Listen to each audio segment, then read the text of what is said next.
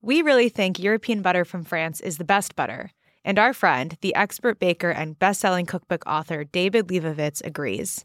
Check out our recent episode with David to find out how he cooks with quality butter. And for recipes, tips, and cooking advice, go to tasteeurope.com. Getting to meet people who pick out the paper for your book and decide on the binding. And so all of those people had their hands on my book at some point, and it was so wonderful to be able to say thank you to them.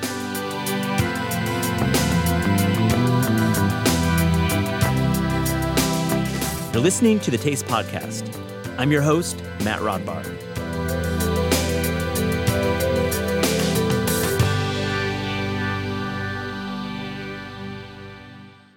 Today on the show, I have a really cool conversation with Andrea Nguyen, the author of many popular cookbooks, including Vietnamese Food Any Day, the Pho Cookbook, the Banh Mi Handbook, and Asian Tofu. Andrea is somebody I've had the pleasure of getting to know over the years, and this conversation dives into her incredible history as a cookbook author and food educator. We hear about the story behind her first book, Into the Vietnamese Kitchen, with then indie publisher 10 Speed Press. We also hear Andrea's candid thoughts on the loneliness of cookbook writing and how her thirst for community inspired her excellent new podcast, Everything Cookbooks. It's a really amazing conversation with Andrea. Also in the show, we catch up with Bianca Cruz. Bianca is an editorial assistant at Clarkson Potter and also attending culinary school. I wanted to have Bianca on to talk about the ins and outs of her culinary education and what it's like to take an exam in culinary school. Man, I was sweating it out just hearing about what it's like, the chicken she had to prepare under pressure. I really loved catching up with Bianca.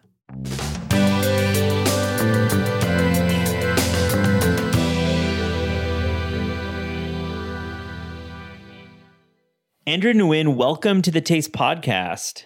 Thank you, Matt. Thanks for inviting me today. I've wanted to talk to you for years on the Taste Podcast, and we're finally catching up. I've been a huge fan of your writing since before I started writing cookbooks myself. So it's just wonderful to get to know you over the years, somebody who I've respected so much. Well, we can talk forever, Matt, and likewise for the Admiration Club. Yeah, no, it's wonderful.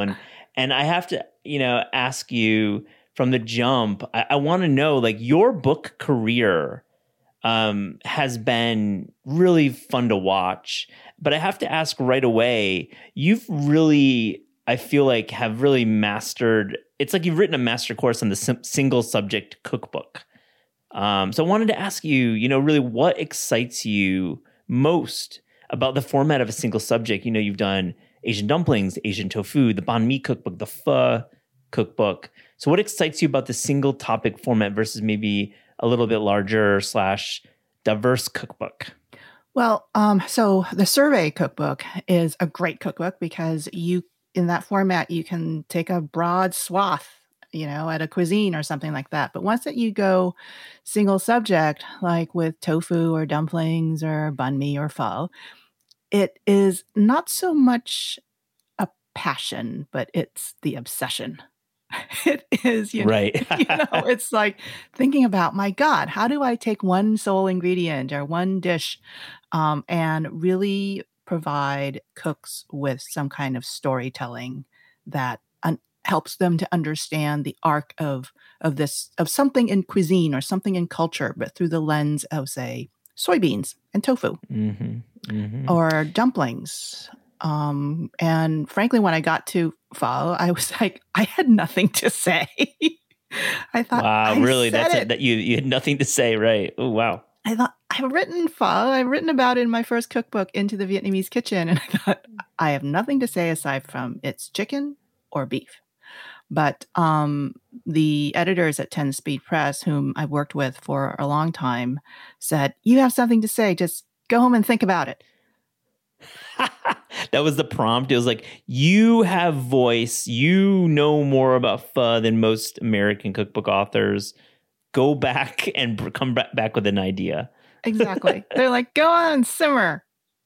And so they know me well enough to send me with that kind of prompt so that I would go home and think about it. And then I realized that pho was much, much more than what I thought it was and what a lot of people thought it was. And Yeah. so through pho, I was able to tell the history of modern Vietnam, including colonialization, including the Vietnam War, including the diaspora, and as Yeah. well as the evolution of food in the United States and elsewhere, in terms of fusing different ideas from different cuisines. So that was my mojo. Let's talk about when you moved to the United States in 1975. So I've always wanted to ask you this. I feel like I haven't. What was Vietnamese food like in 1975 in America? Barely existed. There were Vietnamese restaurants. The first Vietnamese restaurants in the United States, I think, opened in the 60s. I think there was one in New York, actually. And so Vietnamese refugees arriving here, it was like tabla rasa for Vietnamese food. And, suddenly you had tens of thousands, hundreds of thousands of people coming to the United States. And we started nearly from scratch, but Vietnamese food is so influenced by Chinese and South Asian, Southeast Asian, as well as French ideas, and to a certain extent, American influence too, from the war. And so people are pretty scrappy. They looked around and they're like, "Oh yeah, I can make banh mi. It's a sandwich." Yeah. I mean, I feel the banh mi had to have been one of the original dishes that kind of crossed over to a non-Vietnamese audience. And I feel like the banh mi has been embraced by many in America. But I'd like to get back to that 75 question. The banh mi in 1975, was it the same banh mi we have now, or was it different? The banh mi in 1975, to tell you the truth, I barely remembered it because the bread wasn't there. The pervasiveness of it wasn't there, because if you wanted Vietnamese food, you basically, you cooked it at home. There were no little Saigon enclaves, and people would be shopping in Chinatowns like my family did. We would drive to LA Chinatown from our home in San Clemente in Southern California. And it was like a 3-hour round trip. Or we would shop at a regular American supermarket and mine the grocery aisles to figure out what we could make. We're working on a story about Le Choi, Kathy Erway. By the time this comes out, it'll be published. But we talk about the history of that brand and how it entered the American grocery store literally 100 years ago. It's a 100-year-old brand.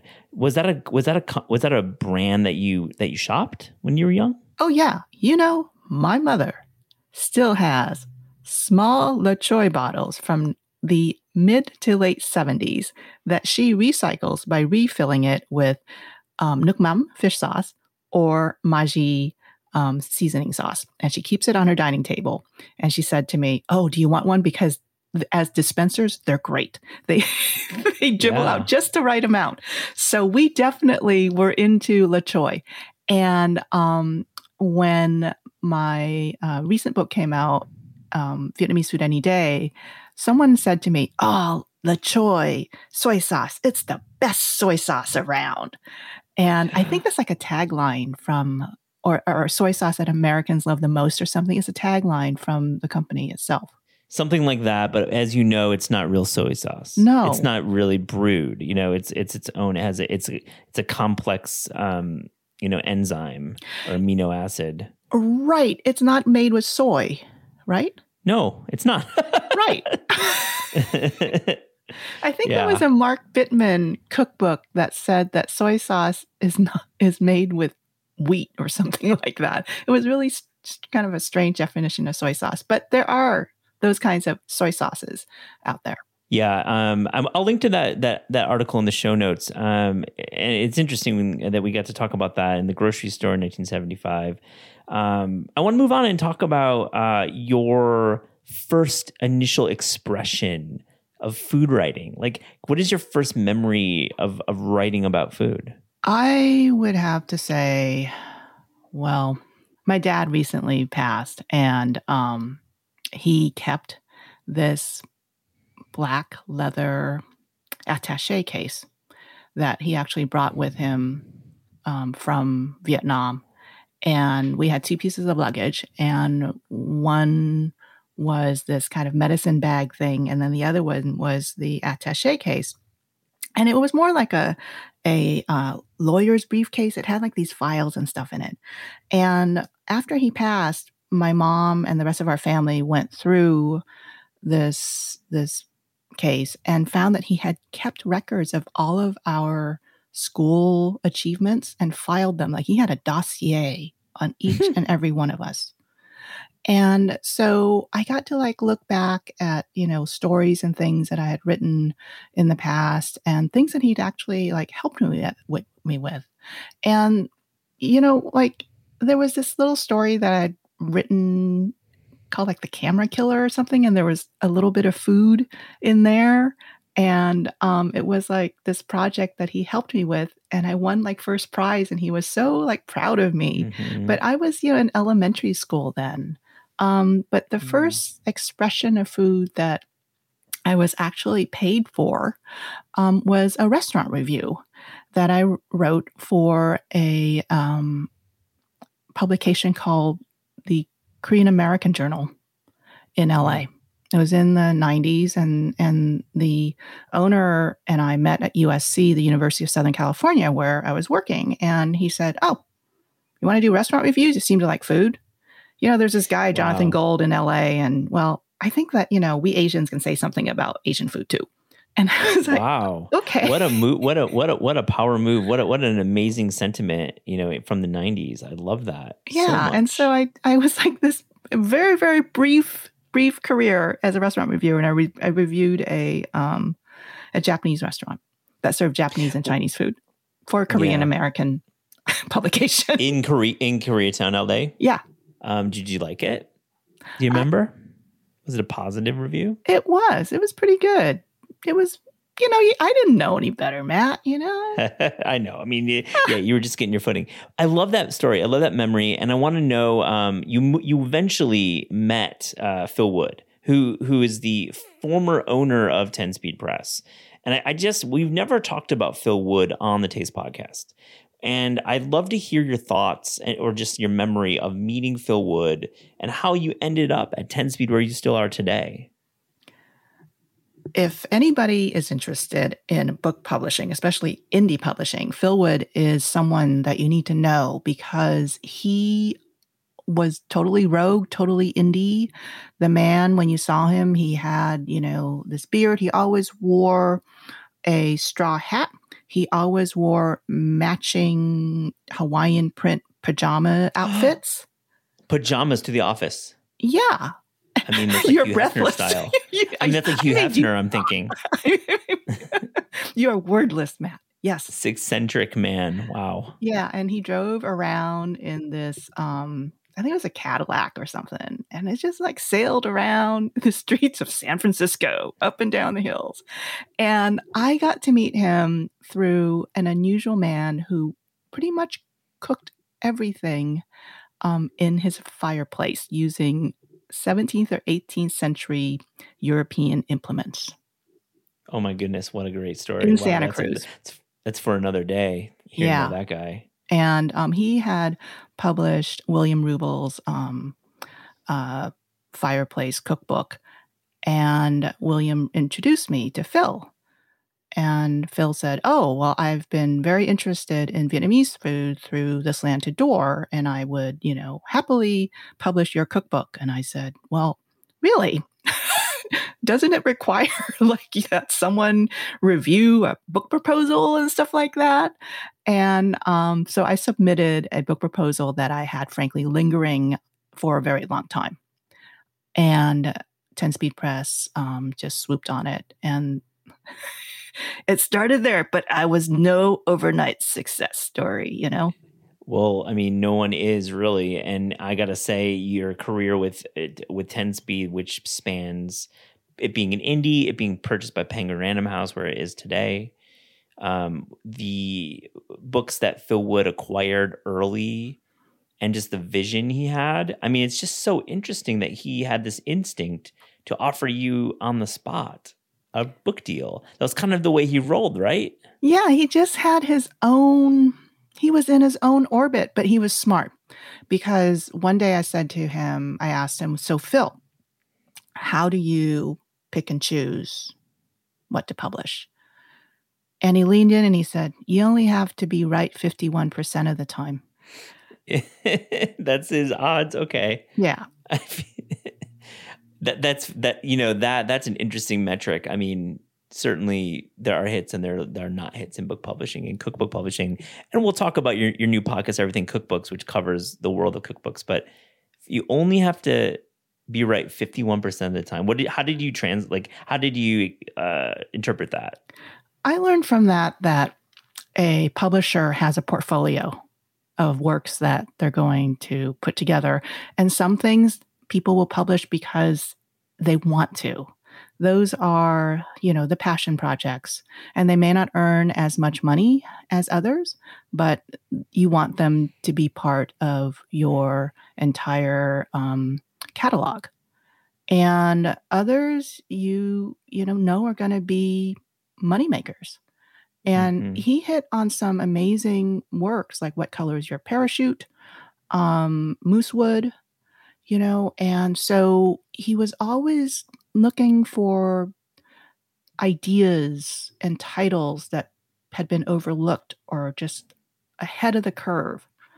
And he lost some and he won some. And he also was, he collected things.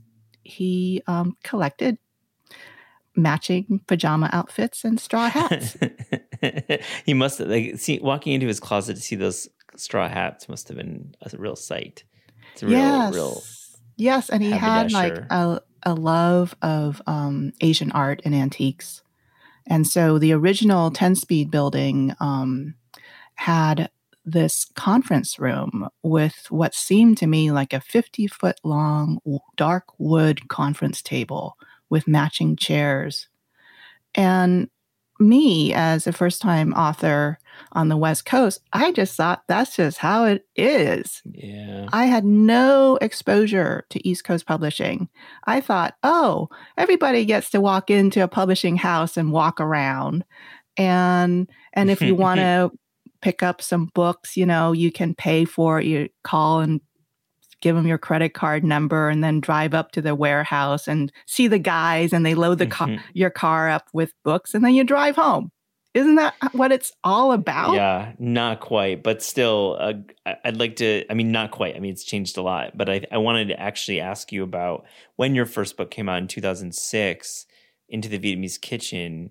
You actually went to the office of 10 Speed that you're speaking of, and you prepared a meal for the staff, which I think is so cool and so you, and it's just such a warm gesture to actually provide your publisher with some food, like a warm meal, right? Yeah. So talk about that a little bit. That sounds like that meal that you prepared. Well, Aaron Wayner, who was my editor on that first book, invited me. And he said, we do this with some authors, and I think that this would be a great way for you to meet everyone. And I thought, all right, well, how many people are going to be there? And he said, about 50. And I was like, wow. All right. I think I can do this. And so I made a menu that included like this cucumber salad that is like a Vietnamese celebration salad. And I made food that I felt would be doable by regular cooks. And I thought to myself, this is my opportunity to really show these people my gratitude, but also let them know who I am and that this is food that isn't mysterious.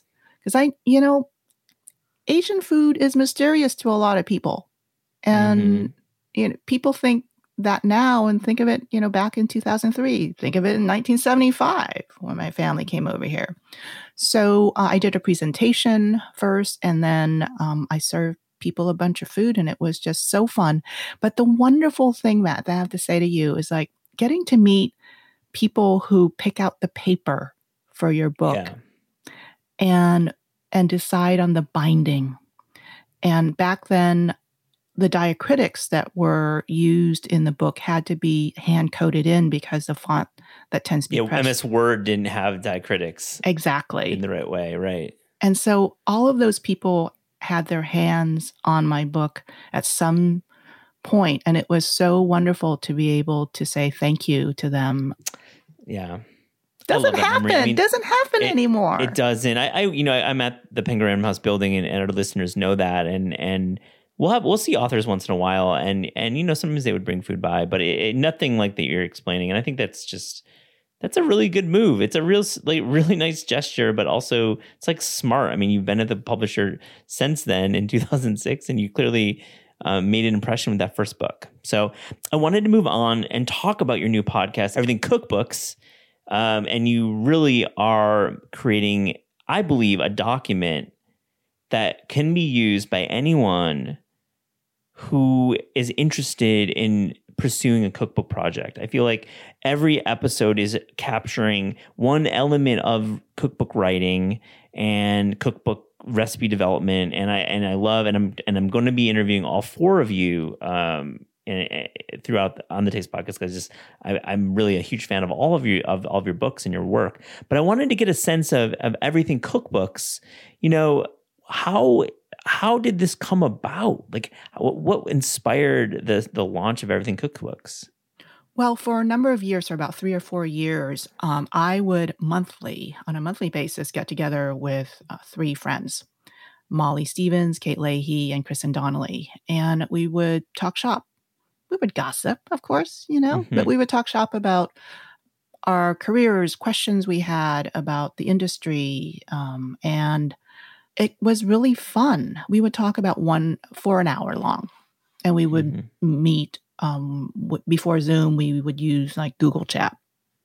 And one day I thought to myself, aren't these conversations we're having perhaps interesting to other people? Because they were really about how to navigate the industry. And we would talk about books that we were interested in too, and authors that we admired. And so that's how we thought, well, let's just try to make this podcast and see what happens. And see, who are the cookbook geeks out there? Because cookbook writing is so darn lonely, as you know, Matt. Yeah, you definitely need a community. You need a shoulder to cry on. You need someone to vent. You maybe need a cocktail. Yeah, you're right. You need other people in your life when you're writing that book. I so agree. And so if you have voices that whisper to you through your earbuds and say, it's going to be okay, you'll survive. You'll thrive one day again, and it'll all be worth it. That can really get you through the process, and also, help you launch new ideas. And we don't know where this podcast will take us. And it's just, come out since March of 2022. And we're having so much fun with it. You are. I mean, it's obvious. And I think you are doing solo episodes. The 4 of you will jump in. You'll have guests. I love the format. I love the way you get nerdy about the actual publishing of cookbooks, but you also zoom out. And for anyone interested in just like recipes and recipe development, and actually also like food, like let's not forget about the actual cooking, you offer a lot of cool insights. And I just love the tone of it. And, I've called it out on our show at the Taste Podcast a few times, but I really just am so happy it's there for the future generation of cookbook writers. Yeah, because when I thought about writing cookbooks, I didn't know what to do. As a refugee, an immigrant in this country, my whole purpose was to have a career that was financially secure. I am the youngest of 5 children, and I think my parents may have gotten a little bit tired by the time they got to me. So they didn't put too much pressure on me to have a normal career. And I was schooled to be someone who was a banker, but I was terrible at accounting. And I didn't know quite what to do with myself. I knew that I love cookbooks, and I've loved them since I was 10 years old. And my family couldn't afford to buy books at the bookmobile that came through the school, but they sent us to the public library. And so we borrowed books. We were very curious about cooking. I read cookbooks, and cookbooks back then didn't have color photos. And so I was just like trying to imagine the flavor of like rosemary and marjoram and thyme and maybe, and, and chives. I had no idea what those things were, but I just kept reading glossaries over and over at the So back cool. of cookbooks. Just going to glossaries. I love that. That's such a great idea. Yeah, and I was just like this weird kid who did that. While my brother and I would watch afternoon, TV, and after we got home, and if we didn't get into fights or something like that. But cookbooks were what I read, and we also took turns, my sisters and I, at joining cookbook clubs, and they had these cool deals. 3 books for $10 or whatever. And then we would just rotate through and order different cookbooks. And that's how I learned about popular cookbooks in America. So I just didn't know that I could ever have the opportunity to write one. I want to transition and talk about just the actual work you do. And I asked this to Molly. I had Molly in the studio recently. And I'm going to ask you the same. It's like, when does cooking feel like work? And when does it feel like fun? It's fun when you are discovering something new. You're working with an ingredient that you've never worked with. Sometimes it's work because you're trying to figure out a recipe. It just seems like it'll never work out. I have a particular cake recipe in an upcoming book that's coming out next April that I spent a month working on during the pandemic and also in the middle of a kitchen remodel. And so my contractor had the stove hooked up still, but it was on wheels. And so in the daytime, when the guys were here working, they would unhook the stove and move it away. And then at night, before they left, they would hook the stove up again. And so in the morning when I woke, or at night after they left, sometime when they weren't in the house, I would bake a cake. And so I would wake up in the morning. You're creating such a challenge. It's like almost like you're on Top Chef when writing a cookbook. It just took like a month, and I just kept working on this cake recipe. And finally I got to where I wanted it. And I kept giving cake to these construction people until they were like, no, it's okay. Thank you very much. What is the cake? Can you say what the actual recipe is? It's a cake that tastes like Vietnamese coffee. Oh, right on. Oh, cool. It's very hard to do. I thought it was going to be easy, but that's the thing. Yeah. So it becomes work when you think, you're developing a new recipe. You're like, people have done this before. And I'll just, be like maybe 5-6 times and I'll get through the recipe and get it to where I want. It's like, no, 30 times, 30 cakes. That's the type of work that makes books shine and wins you awards and, makes you a multi-best-selling author. You got to put in the work. You got to put in the reps. So with that, I have to ask you, do you ever get the cooking blahs? Do you ever feel blah about cooking? Yes. When I'm just really tired at the end of the day. Yeah. And I have cooked a particular recipe for an assignment or for my book. And let's say it's a condiment. You're just like, I have 4 batches of that condiment. I'm really not in the mood to turn that into something else.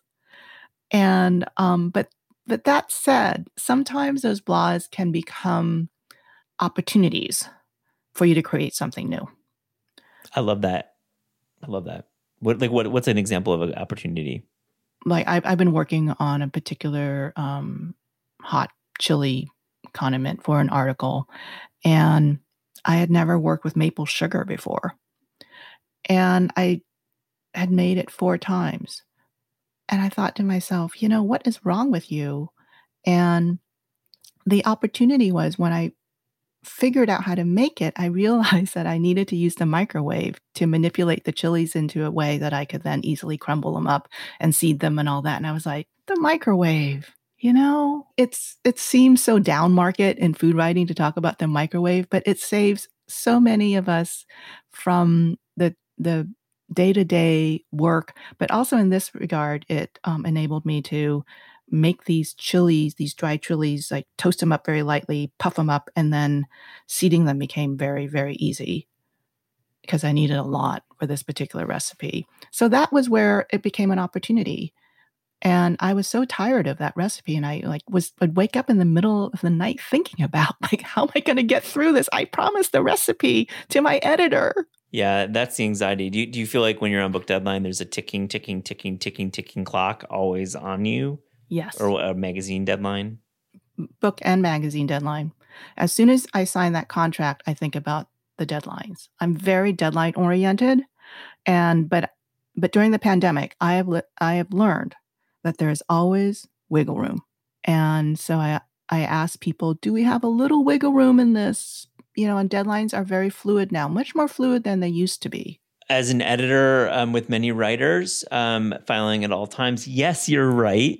It is fluid and it's always changing. If you read the pages of Taste, you see a lot of different bylines, and you will certainly people have different styles and they have different deadlines. But I agree, like the pandemic has made us all, maybe step back and chill a little bit with our hard deadlines and realize is wiggle room. But I feel the same way. I feel like there is a tick, tick, tick happening when you're on book deadline. So yeah, and I've always tried to be the good student, the A student. We all are. We're geeks and we want to perform and we want to do our best and we want to create the best product possible. So I am very deadline oriented. Sometimes though, I just do have to tell myself to just not take it so seriously. We asked all guests on the Taste podcast if there was a dream recipe project that you could work on without the burden of budget, meaning you had all the money in the world, or deadline, meaning you did not have a deadline. Andrea, what would that book be? Oh, God, Matt, you always ask like these, they're almost like Barbara Walters questions. I am the Barbara Walters of food podcasting. Yes, you are. What kind of tweet would I be? Thank you for the compliment. Very nice of you. I would love to travel the world and trace, for example, the Vietnamese food diaspora and document that, and that would take a long time. It would take a lot of resources, but that would be such a wonderful, wonderful project to do. And I would also dream that there would be many people interested in that topic so that it would financially be, worthwhile to pursue. And so a project like that, could have multi-dimensions, not just print, but video, audio, all kinds of things that could really bring a complex understanding of what Vietnamese food is. Where is the Vietnamese diaspora located in the world where maybe our listeners and myself may not actually realize that? Is there a pocket in parts of the world that that may be formed over the past 20 years? More Czechoslovakia. Yeah. There are Vietnamese people everywhere. People write me from many, many places. I mean, a lot of folks are in Australia, for example, and also France and of course, the United States. But people have moved all over. And even years ago, one of the reasons why I wrote Asian Tofu was I got this question from my mom. She says to me, honey, Mrs. So-and-so says that she has a friend who recently moved to Africa. And this friend of hers really misses tofu. And the ladies wanted me to ask you, do you know how to make tofu? And I was like, what is Mrs. So-and-so's friend doing in Africa? And so there's this Vietnamese person in Africa thinking about making tofu. And I had just thought about making tofu because I just wondered about making tofu. Mm-hmm. But, knowing that there are people all over the world who miss tofu like that really got me to think about how important one of the most basic foods of Asia is to people, whether they're in country, living in the motherland, or they are traveling or living elsewhere on this planet away from where they were born. Well, I can't wait to read that book. Andrea Nguyen, thank you for joining the Taste Podcast. Thank you so much, Matt.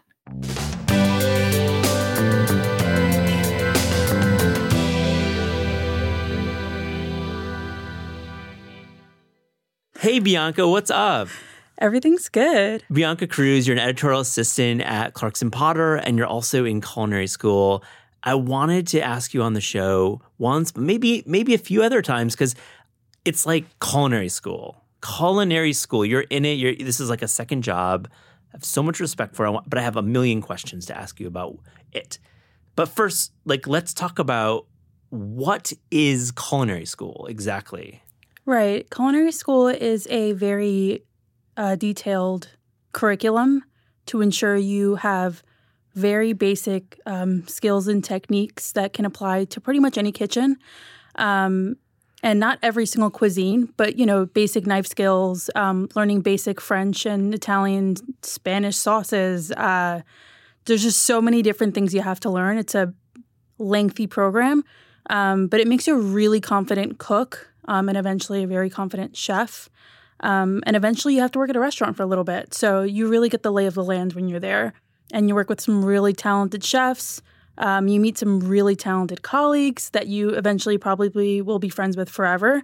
So it's a really great experience overall. Which culinary school do you attend? I go to ICE, which is the Institute of Culinary Education, and it is in Lower Manhattan. ICE is a legendary school in New York, and many of the top chefs in the area have attended ICE. And I just have to reiterate how impressed I am that you're doing a full-time editorial job. You're rising editor here at Clarkson Potter, but you're also at night heading downtown to go to school. So I just think I have a bunch of questions. When you walk in the doors of culinary school on day one, what were you thinking? I was very scared. First of all, it took forever to find where the actual school was because it's nightmares. It's embedded in Brookfield Mall, and you have to find the entrance to go upstairs. But then once you're there, you just kind of look around. You're like, what am I supposed to do now? So they're directing you. They give you this gigantic bag of everything that you need for school. Knives, everything that you need, including your outfits, your shoes. And I was just like, this weighs 50 pounds. I have no idea I'm going to trek this home, but I don't know how I did. Yeah. They give you everything to carry it in. So they give you a little knife bag. They give you a book bag to put every measuring cups, scales, anything like that. And you kind of start seeing people trickle in. I was the second person there. The first person there was my friend Joel, and he's very ambitious, so I wasn't surprised. Now that I know him better, I'm not surprised he was there first. But then everyone starts to trickle in, and everyone's a little bit shy. And then they escort you to your kitchen, which is a full-size kitchen. It's like a restaurant-sized kitchen. Yeah. And you just kind of pick a little spot to work at, a little bench.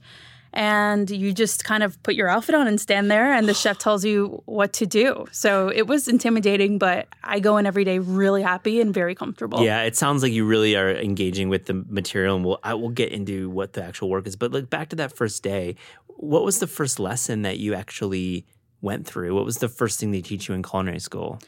I think it was just super basic knife skills. I think the first thing we learned was herbs. Tasting them, identifying them. I don't think I ever saw tarragon in real life until that first day. I don't like tarragon, but... Probably why you haven't seen it. I don't want to see it again. We just learned how to cut them because they're very delicate, and we just kind of cut the hell out of herbs, in your regular kitchen. But you got to treat them nice and delicate because every single oil within those herb counts. So that's basically what we learned. And I remember my chef instructor, Chef Ted, who's probably been in the industry longer than we've all been alive.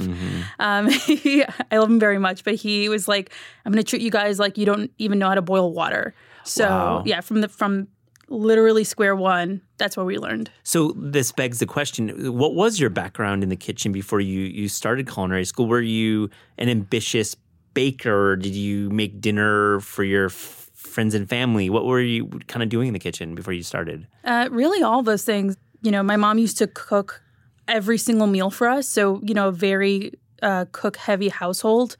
And she's a great cook. My mother cooks amazing, and I've learned so much from her. But my mom can't bake to save her life.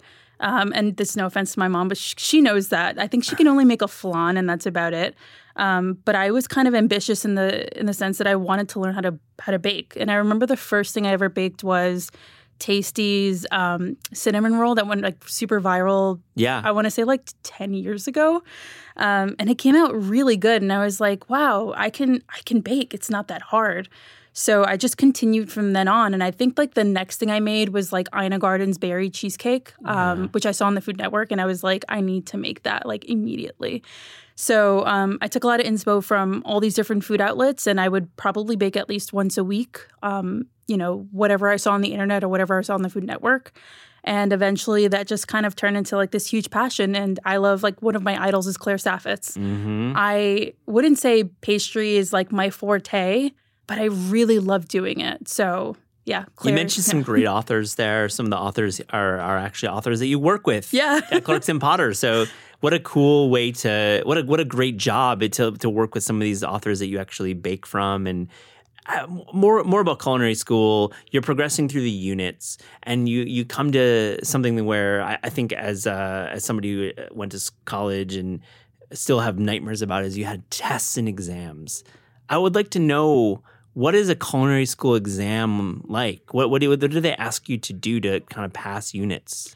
There's two different types of culinary exams. There's your written, which is kind of annoying, but it kind of is what it is. They ask you to kind of memorize recipes sometimes. What? They ask you like Socratic method style? They like call on you and say, like, do you make like how does this recipe work? No, it's more so it's just you just write it down on paper. Oh my gosh. Which is kind of, I have a benefit because I basically read recipes all day. Sure. So it wasn't super hard.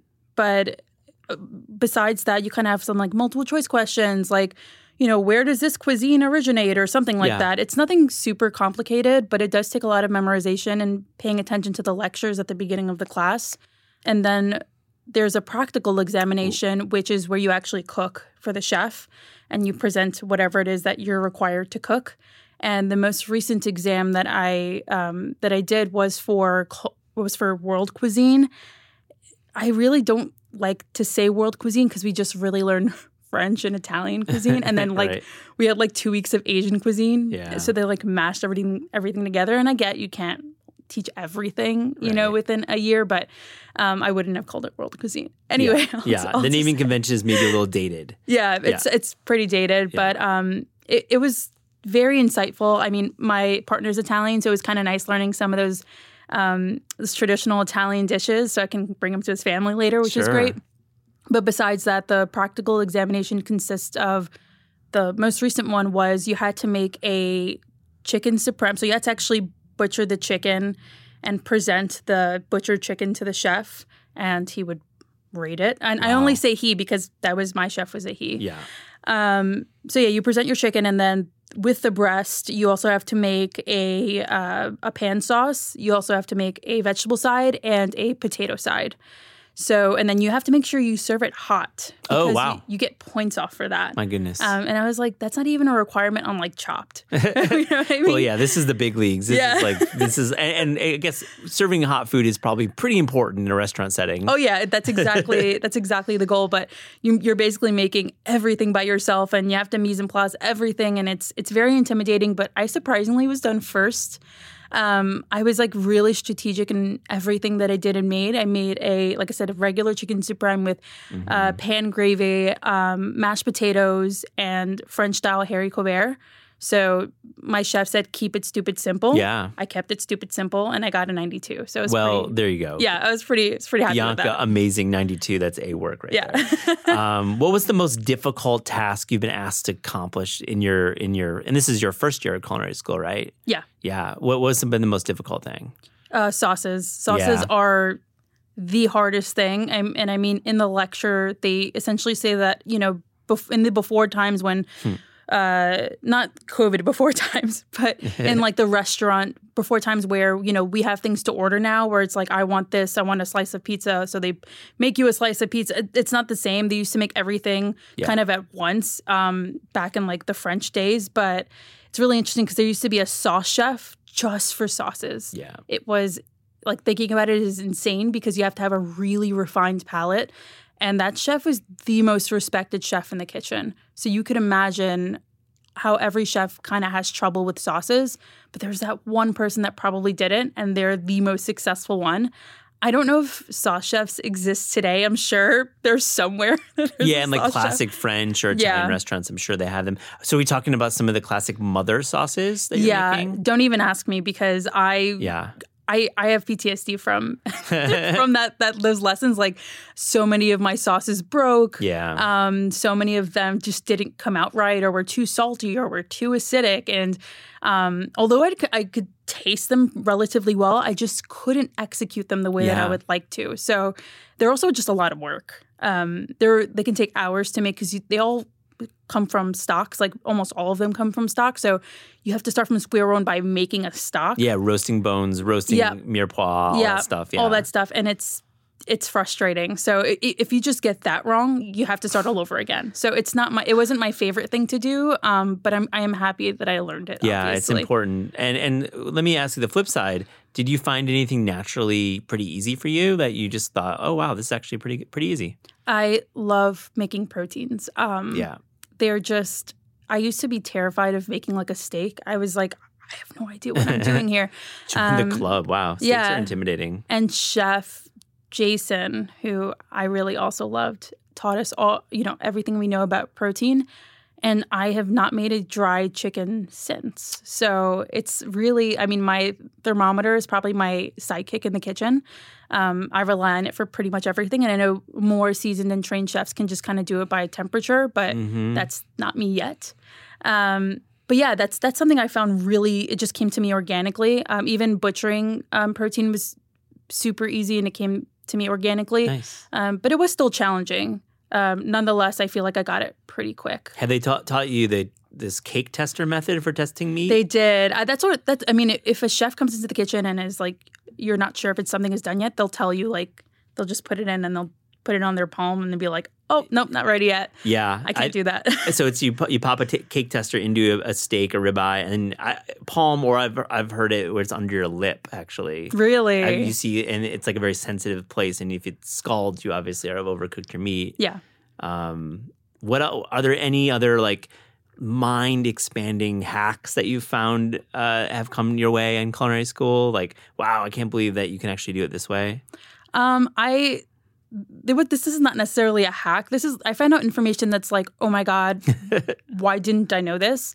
I guess one of them would be like, why people have issues digesting beans. And you're like, oh, because you aren't used to eating beans. I grew up in a household that ate beans every day. And I never understood why other people had issues eating beans. I was like, is it like something weird with them? But you learn in school, you're like, oh, it's because they just can't digest them. And you also really learn a lot about like the science of flours. Like I'm in pastry right now and you just learn about the proteins and the gluten and everything like that. Like there's so much science involved that you kind of have to go out of your way to learn. And it's just something that's required for you to know in culinary school. Like, sure, you're baking a cake. Who cares about like, what type of flour you're using? You're just following the recipe. But it's like a lot of it is like, why? A lot of culinary schools, why are you doing this like that? And it's a great question. Like no matter what you're doing in school, you say, hey, chef, why are you doing it like that? Or what's the reason for using that technique or method? And they almost always have an answer. So it's really fascinating. Like I can't think of a hack off the top of my head. I told you about like the artichoke thing when we were talking a little while back with.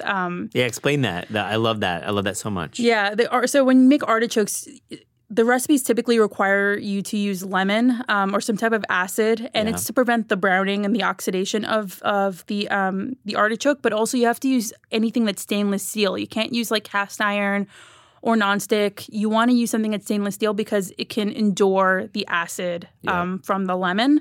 And it can really, like I said, can really help slow down the oxidation of the artichoke. So that's just something I didn't know. I was like, I just thought it was for flavor. It technically Stainless steel pans you find in restaurant kitchens because of this exact point. And nonsticks are sometimes more of the home kitchens, right? Yeah. And even then, I think the only time I intentionally used a nonstick was to make French omelets. And I make French omelets almost every morning. Yeah. They're a little finicky, but once you learn how to make them, they're amazing. I know Molly Bass is a great recipe for that. I can't imagine cooking a French omelet in anything but nonstick. Yeah. I feel like you're really you're asking for some pain and suffering if you're doing it in a stainless. Agreed. And they made sure that we learned that in class. They're like, you try using a stainless steel. Let me know how it turns out. Yeah.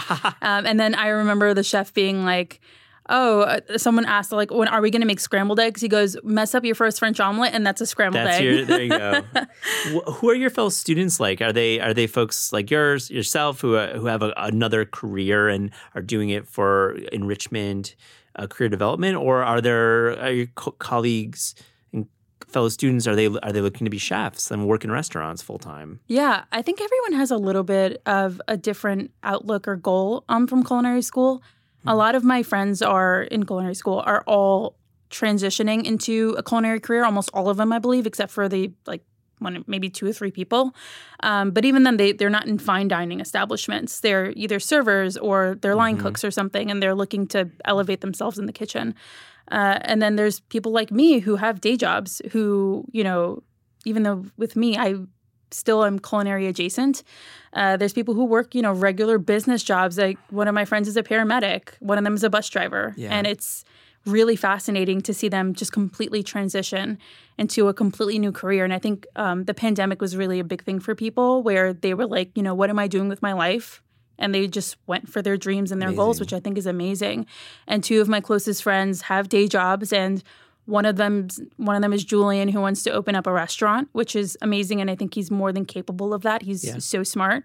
He even went to an Ivy League, and he's in culinary school now. I was like, that's incredible. Yeah. And then there's Kyle, who is like Bobby Flay's biggest fan. Sure. And he's like, I want to work for Bobby Flay. Like that's his end goal. And I was like, that's incredible. Let's make it happen. And you yourself have big plans too. You're working on the editorial side and you're going to start acquiring books, it sounds like. Yeah, I'm more than excited to. I mean, I kind of am honing in my vision as to what books I would like to acquire. Every editor has their own kind of thing. I think one of my bosses, Raquel, is really good at taking books that may not have the best vision and really honing it in for that author or writer. She's great at that. Jen has my other boss, Jen, has some really incredible titles that need to just kind of be built. Like she takes these authors so ahead of time, like Molly Baz, who grew into this like icon, but Jen kind of acquired her early. She saw a lot of potential in her. And a bunch of all the other authors like Dawn Angie. She acquired that book and she was like, let's make a Dawn Angie cookbook. And it's an incredible book. And Scott and Angie are incredible people. So Jen is just so good at, eyeing talent. It's really awesome. And then there's Francis. I don't have to say anything about Francis.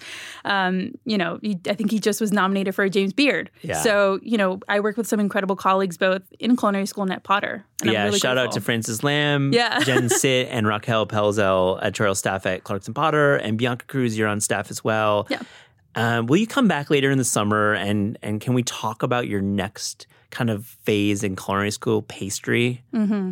Yeah. I know you're starting pastry, right? Yeah, we are about 3 weeks into pastry, and it's like so funny because we've had like 3 pastry chefs so far.